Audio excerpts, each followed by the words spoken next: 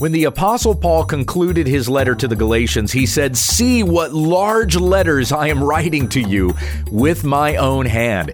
He passionately wanted them to understand the true gospel when we understand the text.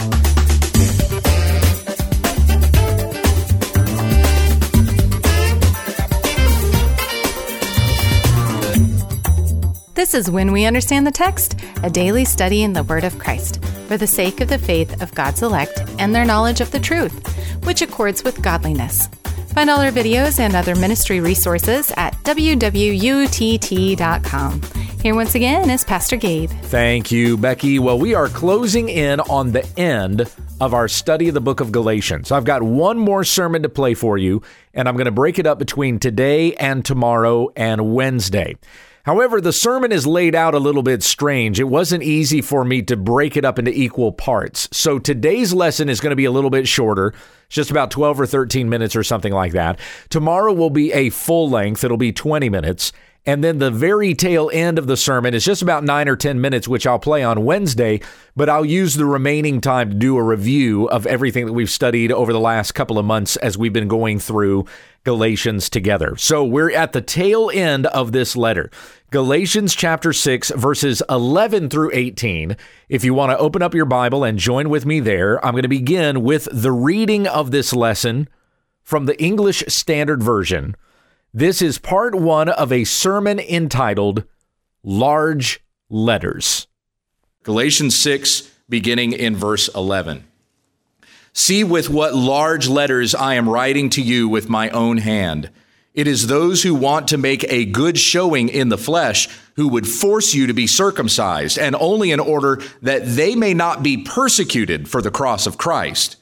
For even those who are circumcised do not themselves keep the law, but they desire to have you circumcised, that they may boast in your flesh. But far be it from me to boast except in the cross of our Lord Jesus Christ, by which the world has been crucified to me, and I to the world. Neither circumcision counts for anything, nor uncircumcision, but a new creation. And as for all who walk by this rule, peace and mercy be upon them, and upon the Israel of God. From now on, let no one cause me trouble, for I bear on my body the marks of Jesus. The grace of our Lord Jesus Christ be with your spirit, brothers. Amen. Let us pray. Our Heavenly Father, as we come to your word today, I pray that we hear once again loud and clear from your Holy Spirit the truth of your gospel, that we are justified by grace through faith in Christ alone and no other way. And this is the gospel. This is the gospel that was taught to us by that apostolic ministry that was appointed by Christ 2,000 years ago. It is the gospel that we first heard and turned from our sin and believed in the Lord Jesus Christ, and so we're saved. And it is that same gospel that we are now to take to the world so that others may hear the truth of the resurrection of Jesus, his atoning blood as a sacrifice for sins. And by faith in Jesus, we will be forgiven our sins and have right standing with God. On the day of judgment, we will not be condemned, but we will be received as sons and daughters, fellow heirs of the kingdom of Christ. May we not forget this gospel. May it not be corrupted in our midst, but may we preserve the truth that was once for all delivered to the saints according to your word. And it's this in the name of Jesus that we pray, and all God's people said, amen. The letters of 1st and 2nd Corinthians and Galatians, these three letters which we've been in for the last 2.5 years, are the most confrontational of Paul's letters in dealing with sin in the body. Galatians is undoubtedly the most scathing of the three.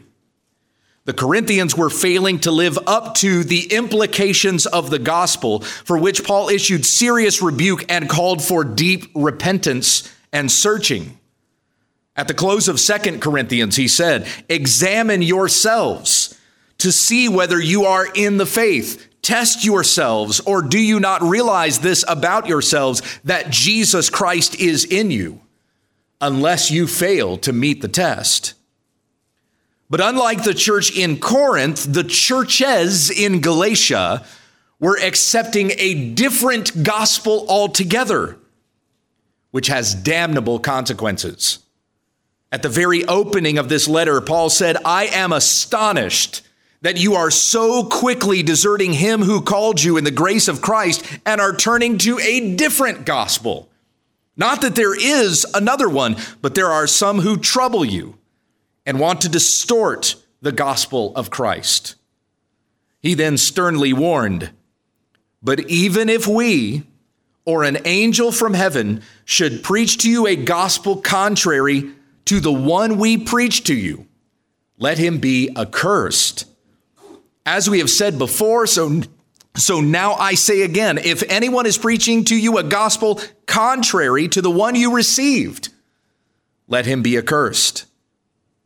What was this different gospel that had so easily wooed the Galatians? It was a gospel of works, a corruption of the gospel of justification by faith in Christ alone, instead believing that we can be justified by our works. At the beginning of this series, I gave you this equation: Christ plus blank equals salvation. And whatever goes in the blank has your worship. That's the thing that you think that you need in order to be saved. Christ plus this thing I need in order to be satisfied. Christ is not sufficient. Christ is not enough. I need this in order to be happy. It doesn't matter if you give 99% of yourself to Christ and 1% of yourself to this other thing. Your life is incomplete without that other thing filling in the blank. And that is the meaning of your life. And so, bringing this letter to a close, Paul says, see with what large letters I am writing to you with my own hand. All caps, bold print, underlined, extra exclamation points. Do not believe another gospel. For another gospel is no gospel at all. Now, of course, we know that the other gospel the Galatians believed was the message of the Judaizers, specifically that they had to be circumcised in order to be saved. Excuse me. We don't have a lot of problems with Judaizers coming in here and telling us to be circumcised. I highly doubt any of this flock would even believe such a false teacher if someone came in here claiming such a thing. But this false doctrine of faith and works is still rampant in the world today in many other forms. The entire Roman Catholic and Eastern Orthodox religions are built upon a foundation of faith and works. Islam and Mormonism are faith in a false version of the God of Abraham plus works. Hinduism, Buddhism, shamanism, and other folk religions and pantheism are faiths in other gods plus works. Atheism, agnosticism, and secular humanism are faith in the God of self plus works, a doubling down on justification by works. The further you get away from the belief in the one true God who has spoken, the more you believe anything I say goes. Proverbs 21:2 says, every way of a man is right in his own eyes. Proverbs 16:25 says, there is a way that seems right to a man, but its end is the way of death. Every group that I just mentioned needs the gospel. They need the truth that Christ came to save sinners, and he gave his life as a ransom for many. Whoever believes in him will not perish under the majesty of Almighty God, who is storing up wrath until the appointed day set by his own authority. And he will pour out his righteous judgment on all flesh, every man and woman who rebelled against God.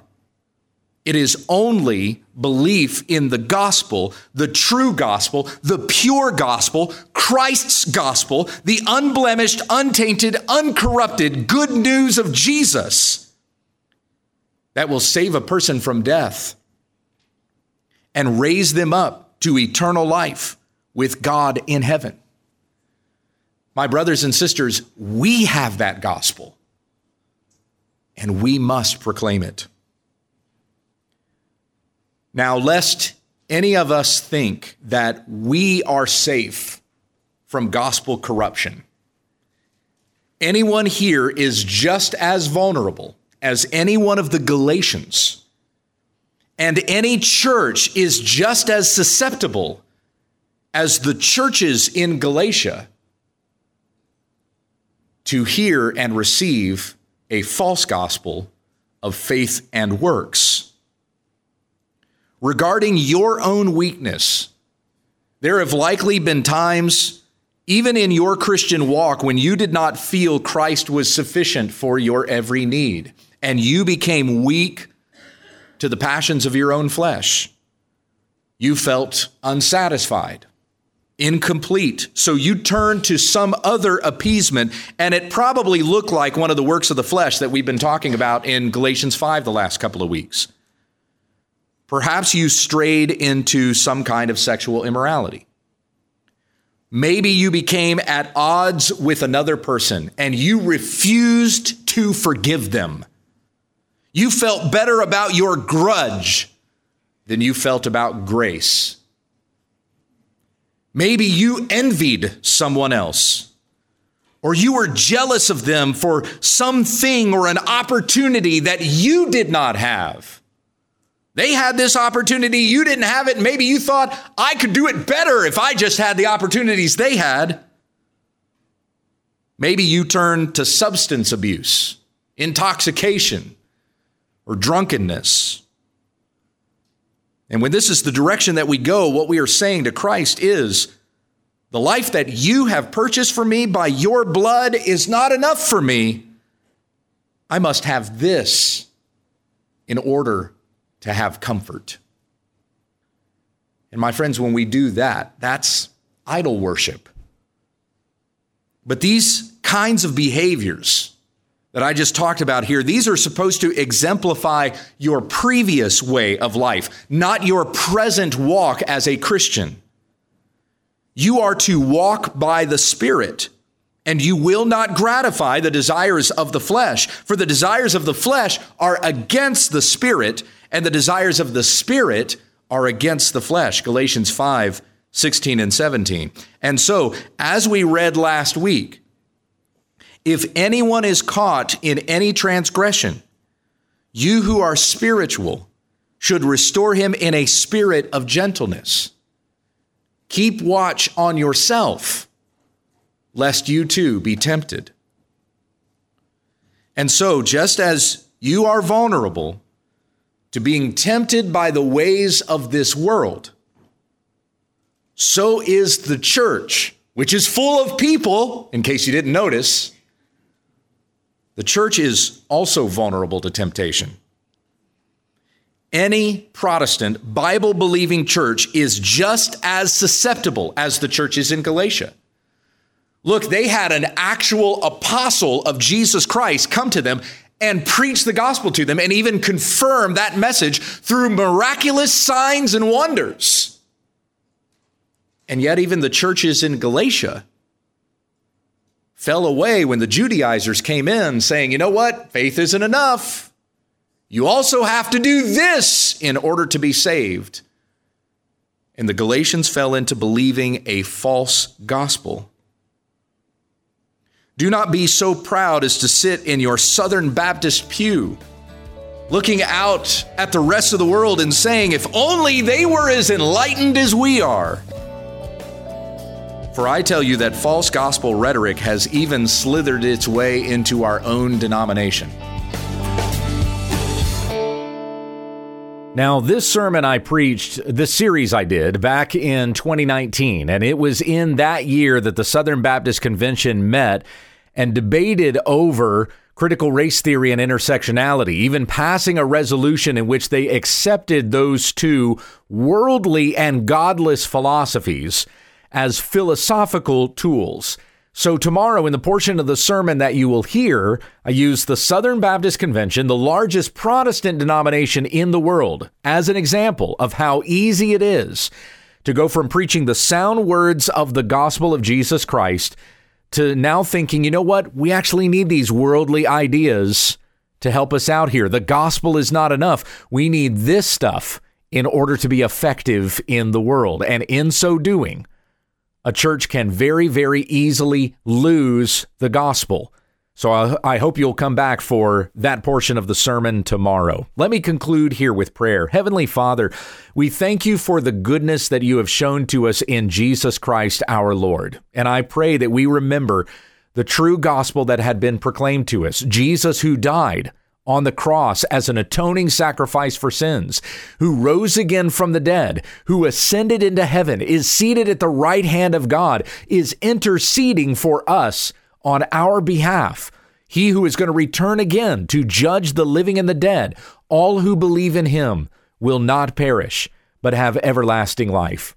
This gospel was proclaimed to us, and we have come to believe it by your grace. May we recognize and understand that nothing can replace it, or we lose the whole foundation of the church. If anyone comes proclaiming a different gospel, Paul has warned, let him be accursed.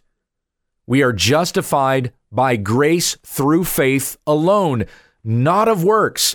And if anyone starts saying that we are justified by grace and works, they are preaching a different gospel. May we not lose the soundness of the words that we have considered as we've read through Galatians and elsewhere that is proclaimed to us in the Bible. The just shall live by faith. May we continue by faith in the Son of God who loved us and died for us, that we may live forever with him. It's in Jesus' name that we pray. Amen. Thank you for listening to When We Understand the Text with Pastor Gabe Hughes. If you'd like to support this ministry, visit our website, www.utt.com, and click on the Give tab in the top right corner of the page. Join us again tomorrow as we continue our Bible study when we understand the text.